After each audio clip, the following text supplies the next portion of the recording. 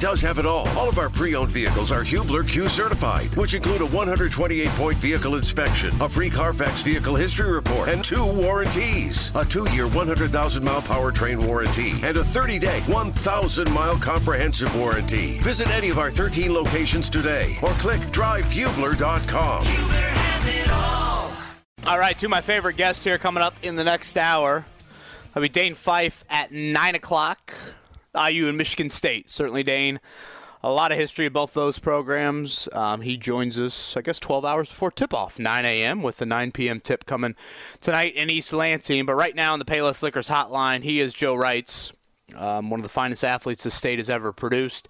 And you hear him on the Colts pregame show and also Colts Monday night during the season. Our first time chatting with Joe here in the offseason. Joe, thank you for the time, as always. Let's just begin with the hire of Shane Steichen. Your thoughts leading into the coaching search. What were you hoping to see from the Colts, and what do you like or have questions about with Shane Steichen?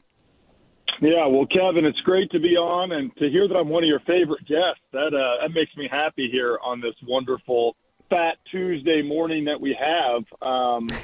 But I think as we go to coach, I'm excited. Again, I don't know him, don't know him personally. I think he's got some great endorsements from some guys I have a lot of respect for. I mean, when Phillip Rivers gives you a ringing endorsement and you're able to coach him and you're 4 to 5 years younger than Phillip, I think that's awful impressive. And I actually talked to Ben Ijalana, a name that Colts fans will remember. Ben and I played together. He's actually a scout with the Eagles now. And I talked to Ben about him, and he said, Shane is awesome. And he was ranting and raving. He goes, but the biggest thing, Joe, I thought Shane was like 42 or 43. He's my age. He's 37. But clearly he carries himself older. And I think when I watch the press, great offensive mind and quarterback development, which obviously we're going to need in Indianapolis. I think, too, a high degree of emotion. And I think that's going to be good for this ball club. And I think 3, accountability. And to me, the accountability piece is probably the most important. I just think for the Colts and to get the winning culture back that we've experienced in Indianapolis for so long, they need a higher degree of accountability, within the locker room on a day-to-day basis with players, coaches, and everybody in that building. Joe, one of the things to me that was intriguing about him, and I want your thought on this, about Shane Steichen. We talked about this with Rick Venturi as well.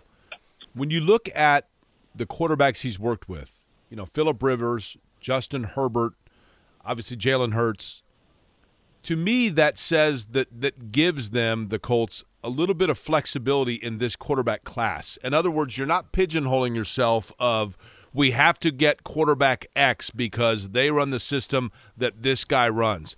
That, to me, is a pretty versatile list of quarterback skill sets, which means that there is some flexibility from Shane Steichen in terms of what he can bring out of a quarterback based on that quarterback's style as opposed to forcing them to play his style. You agree with that? 100%. It's 3 unique, different quarterbacks that are all very good, and one's a Hall of Famer. And you have 3 different type of offenses. To go to a basketball analogy, Bob Knight was going to run motion offense and play man-to-man defense. And in my opinion, hard to argue that he's the best coach ever. But he wasn't changing any of that. And there's certain NFL coaches that say, this is our system, this is what we're going to do. And there's others that are going to say, we're going to be flexible, we can evolve from season to season, we can evolve from game to game. And I think that Shane is going to be one of those guys that you give me X quarterback with this skill set, we're going to build the offense around you. We're going to go in and play this game. We can evolve and be kind of a week-to-week type game planning thing. So I'm excited to see his offensive mind with the different people that he's been around to put his own twist on things. But again, the quarterback development piece is going to be the key. And whoever the Colts decide to draft in the draft coming up in a couple months, that's really going to be key, because the bottom line is, we've had inconsistent, quarterback play really since, Andrew retired, and you got to have a guy that you can count on and build around for the future. Who that guy's going to be, I don't really know. I don't watch enough college football to have strong opinions. I think all 3 guys have some positives. All 3 guys have some negatives. So it's going to be interesting to me as this scouting process goes on, combine here in Indy next week, which is great, who the Colts have in their saddle, so to speak, when we come to the draft in late April. Again, Joe Wrights is with us here on the Payless Liquors hotline. Joe, I want to go back to that accountability word that you used earlier. That was something that Shane Steichen mentioned a week ago today in his opening presser as maybe the biggest thing he learned from Nick Sirianni. When you think about the word accountability, how much of that is staff to player driven and how much of that needs to be player to player driven within the locker room? It's a combination of both, but I'm a big believer, Kevin, that good teams can be coach driven. Great teams have to be player driven. And I think the leadership, the accountability in the locker room is so important. But I also am a believer that, coaches need to bring that on a daily basis too. And whether it's coming from coach, whether it's coming from player, obviously, the ideal combination is some of both.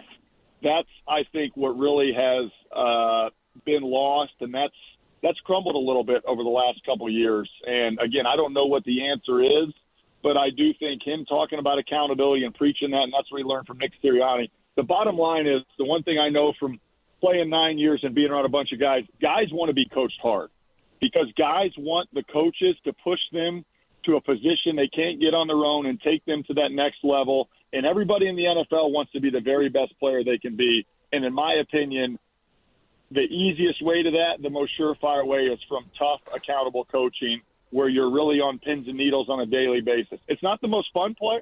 Believe me, it's not the most fun to have angst and anxiety in your stomach or your brain or your mind day in, day out when you walk into the building because you don't want to get ripped by the coach for not performing. But guess what? It also forces you to the very highest standard that you can be and helps you become the best player.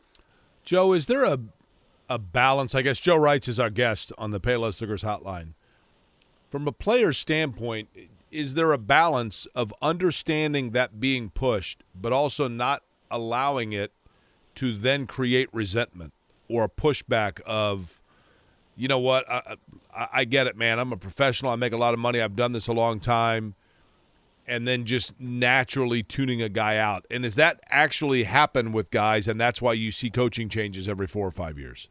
Yeah, it's a hard line. It's a really fine line, but I think the best coaches are able to get through to everybody on the roster and know that you're not going to coach everybody individually. If it's a rookie versus a 12-year veteran, that's a different story. Some guys are more highly charged emotionally than other guys. You understand as a coach and you really figure out, how can I best maximize, player A and player B's performance on a daily basis? But I do think the best coaches I've been around have been those ones that are highly accountable, but they're doing it from a place of love.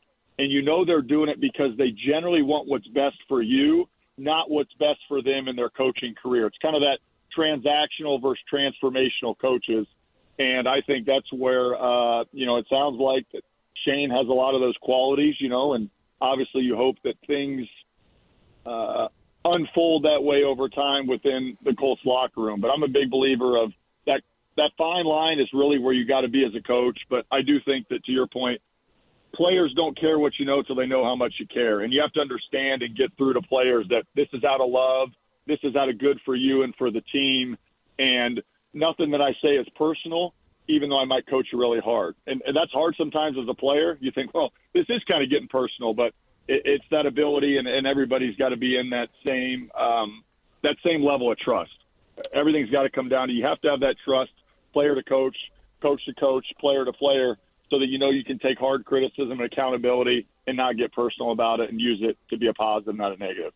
Joe, Kevin actually got this answer out of Shane Steichen at his press conference where he said that he will be, Shane Steichen as the head coach, the guy that is calling plays offensively. We now know that Jim Bob Cooter is the offensive coordinator. Jim Bob, baby's back. How about that? I mean, and trust me, you think we haven't been excited to be able to say Jim Bob Cooter every day? But did you know him at all, Joe? Yeah, so I was with Jim Bob for 2 years. He was an offensive assistant in 2010 and 11 when I was here, and got to know him pretty well because he did a lot of the scout team stuff. So he'd be drawing up all the cards and get to know him. Great guy. I would say really, really, really good football mind. I mean, you could tell how sharp he was. It's obvious him and Peyton had a strong connection, and there's a reason that, Peyton Manning brought him out to Denver with him a couple years later. But I'm excited to see Jim Bob back in the fold for sure, and I think he'll be a valuable asset to this offense. Well, so I wanted you to offer some perspective, Joe, as a guy that's been in offensive meetings your entire career, obviously. Tell me the role of an offensive coordinator if it's an offensive coordinator that is not calling the plays. So their responsibility. We on the outside think offensive coordinator, that's just the guy on the sidelines with the little sheet that's covering his mouth and he's calling the plays. If he doesn't have that responsibility, then the other stuff that goes into it is what? And is it, from a player standpoint, is there any concern of a head coach also taking on the play calling responsibility? So 2 questions for you there. Yeah, I don't think from a player concern there is, because who are the 2 teams in the Super Bowl? Andy Reid calls the plays and Sirianni calls the plays. So that's a pretty easy argument right there. But I do think that Jim Bob, he'll be in a ton of game prep, putting the game plan together. And, I don't know how it's going to work inner workings, but I would imagine, hey, this is the game plan that we would put in. What do you like about it? What do you not? Even on game day, suggestions. Here's our first 10, 15 call sheet, and then it's up to, Shane on game day to figure out what he wants to roll with. But I do think you've seen that model happen more and more in the NFL, especially in the offensive side of the ball, where the offensive coach is calling the plays, he's the head coach, and the coordinator, he's there to support him in all those other different roles. But I am excited for Jim Bob. I do think he did some good things in Detroit. Again, I think he's borderline a brilliant offensive mind in terms of his memory, his recall, and I would imagine they'll be very collaborative in terms of what they're putting together, to roll out the offense Sundays at 1 o'clock. Getting 3 years calling the plays for Jim Bob Cooter up in Detroit. Joe Wright's with us here on the Payless Liquors Hotline. Joe, the offensive line issues last season, well documented. If you look at it from a starting standpoint, nobody's a free agent on the offensive line. The Colts could bring back their entire O-line. If I gave you just kind of a blank slate and you were in charge of the O-line this offseason, how would you react to the personnel up front? Who would you give kind of starting spots to in Sharpie? Who would you say, all right, we need to add some competition here? How would you handle the O-line? Yeah, I would probably roll with the 5 guys that finished the season. I think that, left tackle and right guard, I think Will Fries did a nice job. I think Ryman, he's in a tougher position at left tackle. I really thought he battled. I really thought he got a lot better. Of all the 5 guys on the O-line, I thought that, I think his arrow is really pointing up the most in terms of, his career unfolding, and I think he'll continue to get better. I also think we do our left tackles a disservice oftentimes and leave them on an island too much and say, well, we'll just let them go battle. Well, that's all fine and dandy. So you give up a sack or a hurry in the fourth quarter and ends the game, and we've seen that story, unfortunately, unfold here for too long. So I'm hopeful that, Shane will give him some more help and make things more advantageous to build up his confidence. But I do think he's going to be a player. But I think there's really a lot of reasons why the offensive line struggled last year. A lot of it comes down to the lack of a running game, the lack of Jack Doyle, who I still say we made a mistake in not having somebody to fill his void better. He just blocks so well and does so much different things that none of our tight ends on the roster could do. That hurt our running game. But the lack of a downfield passing game. We had no downfield passing game, so people were playing tighter and tighter and guys in the box. And there's no threat to play action, throw it over your head for 50 yards. And I'm excited to hopefully bring back the deep ball this year. But the bottom line about the offensive line, I'm going to go to one of my favorite quotes, and it's the law of the jungle. The strength of the wolf is the pack, and the strength of the pack is the wolf. It doesn't matter the 5 guys. It does because you got to have talent, but it's not 5 guys playing as one unit. And I feel like because of the differences, the different combinations, the lack of success we didn't have that pack mentality as an offensive line that some of these past Colts teams have had. And to me, Kevin, that's the most important thing, is to get kind of that pack mentality back with the Colts O-line. So were there guys on the line that were selfish? No, I didn't say that, and I wouldn't say that. I think it's a matter of when things start going south and they start crumbling. And, again, they had, 6 or 7 different offensive line combinations? You just don't have that same level of trust for the guys you're with. The best offensive line I played on was the year we went to the AFC Championship game. I was at right tackle. I wasn't a great right tackle. Lance Lewis was at right guard. He was a holdover. He had been cut 4 or 5 times. We had Jack Newhart, we had Colin Holmes, and we had Costanzo. We weren't the 5 most talented guys. We weren't the best 5 guys, but for some reason we came together and we had a great trust, understanding, and we just kind of played together better. And, again, offensive line is about one unit. It's not about 5 guys. The Colts got to get that one unit mentality Joe, back. can that be created and this is such a novice question, admittedly, but offensive line itself, can you patch things or solidify things a little bit with schematic change, or is it the one unit in football that really is just about the camaraderie of understanding and knowing the feel of where your teammate is at all times and simply having that time to work with one another? No, it's definitely both. And schematically, if you have more offensive weapons, and again, if we're able to throw the ball downfield more and just loosen up things and get some points on the board. The other thing about O-line that people don't necessarily think about, when you're behind like the Colts were 10, 15 points every game, what do? You go into the second half, you got to throw it every down. And then O-lines get destroyed generally by D-lines because they're pinning their ears back and they're at a track stance and they're just getting after the quarterback. Those are hard games to be in. Those are not fun games to be in. So I just think overall offensive improvement will help the offensive line more than any other position group. Joe, we'll end with this, and I know you have a lot of fond sports memories in your career from an individual standpoint. I know this maybe wasn't the result you were hoping for, but one of my kind of early-ish memories is and feel free to correct me if I'm wrong on these details, was it a sectional final on a Monday night at Carmel High School for you guys playing A.J. Ratliff and company, or am I imagining things? The North Central girls team was in the state championship. Shout out, Jake. I know you're excited. So they moved the sectional from Saturday night to Monday night. We played at Carmel Gym. We lost. I didn't play particularly well. We actually did a good job on AJ, who was Mr. Basketball, and Tony Pasley, who went to Tennessee and Wisconsin, Milwaukee. But there was some freshman named Eric Gordon who had like 20 on us. And I'm like, man, freshmen really hurt us. You come to find out that guy might have been pretty good. But, no, we had some great teams at HSE. And, this time of year, right, sectional basketball is always so excited for the state. I couldn't wait to watch the draw and, get things going. And it'll be an exciting time here in a couple weeks with hoops in the state of Indiana like it always is. And let's talk college basketball. I know you were talking about Dane Fife, who's slightly is below me in terms of your favorite guest, Kevin.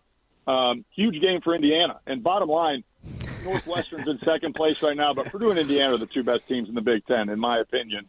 I think Purdue's a step or two ahead of IU. But, boy, it's fun for me as a college basketball fan when the two best teams in a 14-team conference are Purdue and IU, because that's what I grew up on, right? Gene Cady and Bob Knight in the, mid-'90s to early 2000s battles that they've had.